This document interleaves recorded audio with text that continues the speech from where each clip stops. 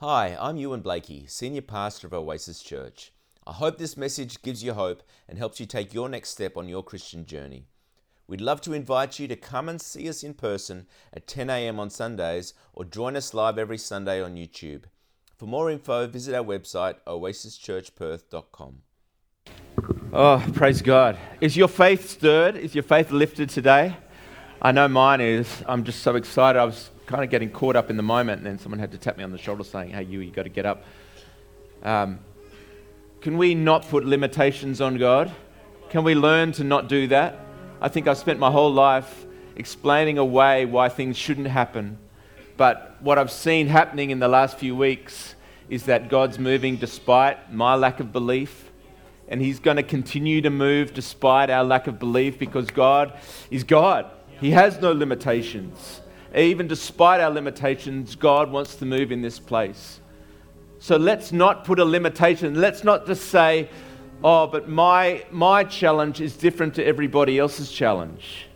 My obstacle is too big for that. It's too big for God. Or my obstacle, my challenge is too small for God. Like my one doesn't count. So I'm not going to believe for a miracle. But I want to stir your faith up today, church, while we're standing in this room that's just so buzzing with faith, so buzzing with miracles, so buzzing with the presence of God, that we allow Him to lift our faith a little bit more today. Allow the tide to begin to rise. Because I know that He's up to something, and this is just the beginning, church. This is just the beginning. We're not just like we've arrived, or this is not the way things are going to be. This is the beginning.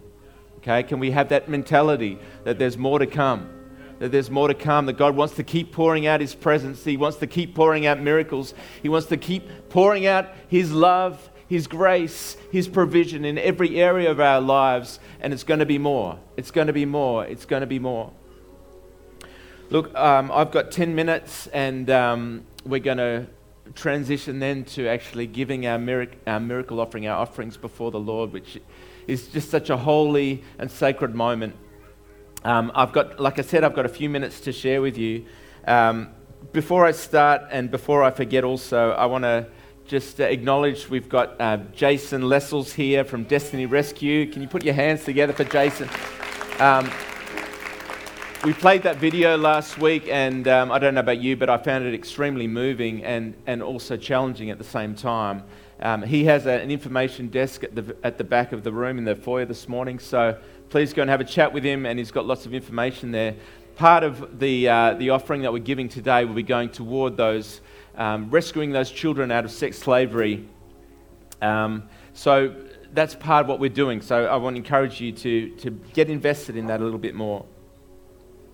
Last week, if you weren't here, we shared about faith and money, or money and faith, whichever way you look at it. And I believe it was a really powerful message and very instructional for how we use money and how we join it to faith. So if you weren't here last week, can I encourage you to have a listen on our podcast or go back on YouTube and watch that sermon. It's got some good instruction, and I believe that's what I want to do is tag on the back of that. But one of the things that Jesus said is, where your treasure is, there your heart is also. Where your money is, that's where your heart goes. Just like Mary and a little lamb.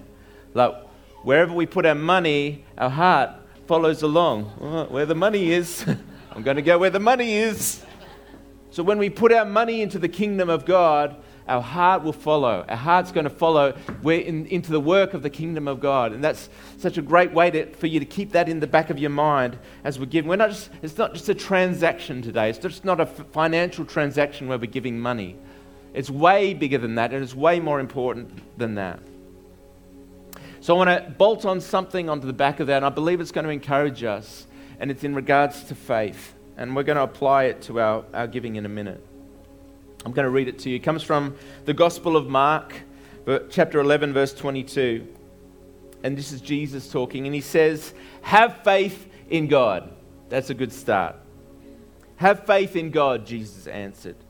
Truly, I tell you, if anyone says to this mountain, go, throw yourself into the sea, and does not doubt in their heart, but believes that what they say will happen, it will be done for them. Therefore, I tell you, whatever you ask for in prayer, believe that you have received it, and it will be yours. This is an incredibly faith-filled passage by Jesus, but I have to admit to you, when I read this as a young person and I read this story, I found it so alienating and so difficult to relate to that I just was almost like too hard basket. Because the idea of having enough faith to shift a mountain just seemed like, well, I'm never going to have enough faith to be able to do something so extraordinary. It was almost like, well, that's what Jesus can do, but not me. Jesus can move mountains. I believe that he can do it, but I don't believe that I could do it. And so for so long, I've sort of put that story on the shelf like, yeah, that's an awesome story, Jesus. Good for you. That's great. That's not something that I believe that I could ever be involved in. But if we can use that, or if I can just tease that open a little bit for us today, to get a little bit of understanding, a little bit of context, I think we'll be able to apply that word and it'll mean so much more to us. Obviously, Jesus is not necessarily talking about literal mountains, but I think the illustration is such a good one. Geez, he was so good at illustrations. He was so good at using something in the natural to explain something in the spiritual. And the idea of a mountain is such a good one because it's an obstacle that's just so big, it's just so immovable that it might as well just be impossible to move. It might as well just be so hard to move, I can't move it. And so for many of us, when we have obstacles, we have challenges in our life, we see them like mountains. We see them like mountains, like, well, that's never going to change. And Jesus is saying, actually, no, I beg to differ. So let's just dive a little bit deeper into Jesus' words today. And the very first sentence that he says is, have faith in God. Can you turn to your neighbor right now and say, have faith in God. Have faith in God. This is the starting point. It starts with putting our faith, our trust, our attention, our affection on God. He is the source. I told you last week about the vision that I had when I was praying and crying out to God, and I saw him looking at me, and he said to me, I am the bread of life. And that turned my life around because I realized he is the source. He's the one I need to be looking to, not my circumstances, not anybody else. I just need to look at Jesus because he is the bread of life. He is the starting point. He is the finishing point. He is everything in between. He is the source of all my life. Like he said, a Zoe life, a life full of life, a life of abundance, life and more life. That is Jesus. He didn't say, have faith. He didn't say, have faith. He didn't say, you've got to have faith, the faith, the faith. He didn't say that because he's not George Michael. He said, have faith in God. Can you say it with me? Have faith in God. That's the starting point of faith. It's having faith not in anything else, so you don't have to muster something up from within. You know, we get used to watching these hero movies or these Avenger movies where there's this moment in time where they have to dig deep and they go into themselves and something starts to rumble and they turn blue or they change color or their clothes fall off and they transform like the Hulk. It's not that. That's not faith. Faith is not looking within. Faith is not mustering something up from within. Faith is looking to God, the author and finisher of our faith. We look to God. We look to Jesus. We look unto you, Jesus, today. That's what this fast in a way is about. It's not about us praying and fasting and asking for something more. It's really about stripping away all the other stuff, the other affections, the other thoughts, the other things that clank like they're like barnacles on our soul. It's getting rid of those things so we can actually see Jesus. We actually can see the one who matters the most to us, the author and finisher. Jesus, I can see you. Now I get it. Now I get it. Jesus, I'm locked on. like the compass that points north. I'm locked onto Jesus. That's what we've been fasting about, not about getting more for ourselves or mustering some supernatural faith from within. It's just getting rid of all the excess so that we can see Jesus. Jesus said, I only do what I see the Father doing. He had this idea of life. In the same way that he's telling us to look to Jesus, he goes, I only look to the Father. In the same way that he looks to the Father, we look to Jesus. That's the formula for success. We lean into his word, we lean into his will, we lean into his promises. And we do that through meditating on the word. We do it through prayer. We do it through fasting. We do it through tithing. We do it through giving sacrificially, which is what we're going to be doing in a moment. And when we do these things, we're aligning ourselves with his promises.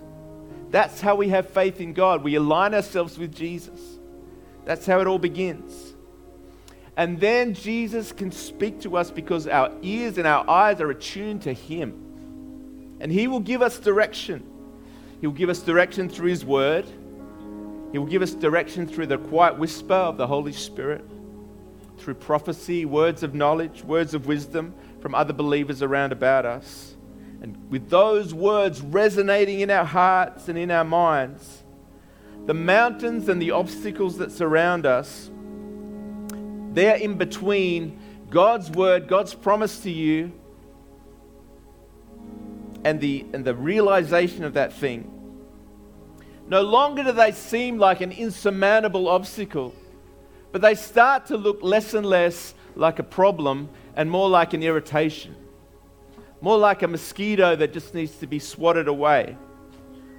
That's what faith in Jesus does.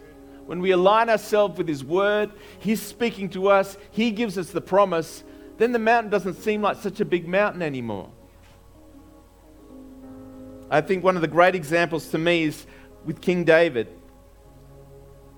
When he saw Goliath, and everyone was trembling in their boots when they saw Goliath standing in the way for what Israel was supposed to do. And David, and I quote, says, "Who is this Philistine that he should defy the enemies of the living God?" He saw Goliath not as an obstacle or a problem. He just saw this guy standing in the way of what God wanted to do. What about Moses, who held his staff out before the Red Sea? Moses had faith in God. He listened to the voice of God, and God said to him, "Hold out your staff." And in obedience to that word, he held out his staff, and the sea separated so the Israelites could move forward. He stepped out in faith in God. He had his eyes and his ears attuned to the voice of the Lord. What about Peter? He said, "Silver and gold have I none, but such as I have give I thee. In the name of Jesus Christ of Nazareth, I say to you, lame man, get up and walk." And the man stood up and leapt and ran around and did burnouts everywhere. He was so excited about being able to walk again. But that to me was Peter listening to the voice of the Lord, and I believe it was a word of faith. God spoke to him and said, "Put your hand out, tell him to stand up and walk." That's not his destiny. God has called him to walk.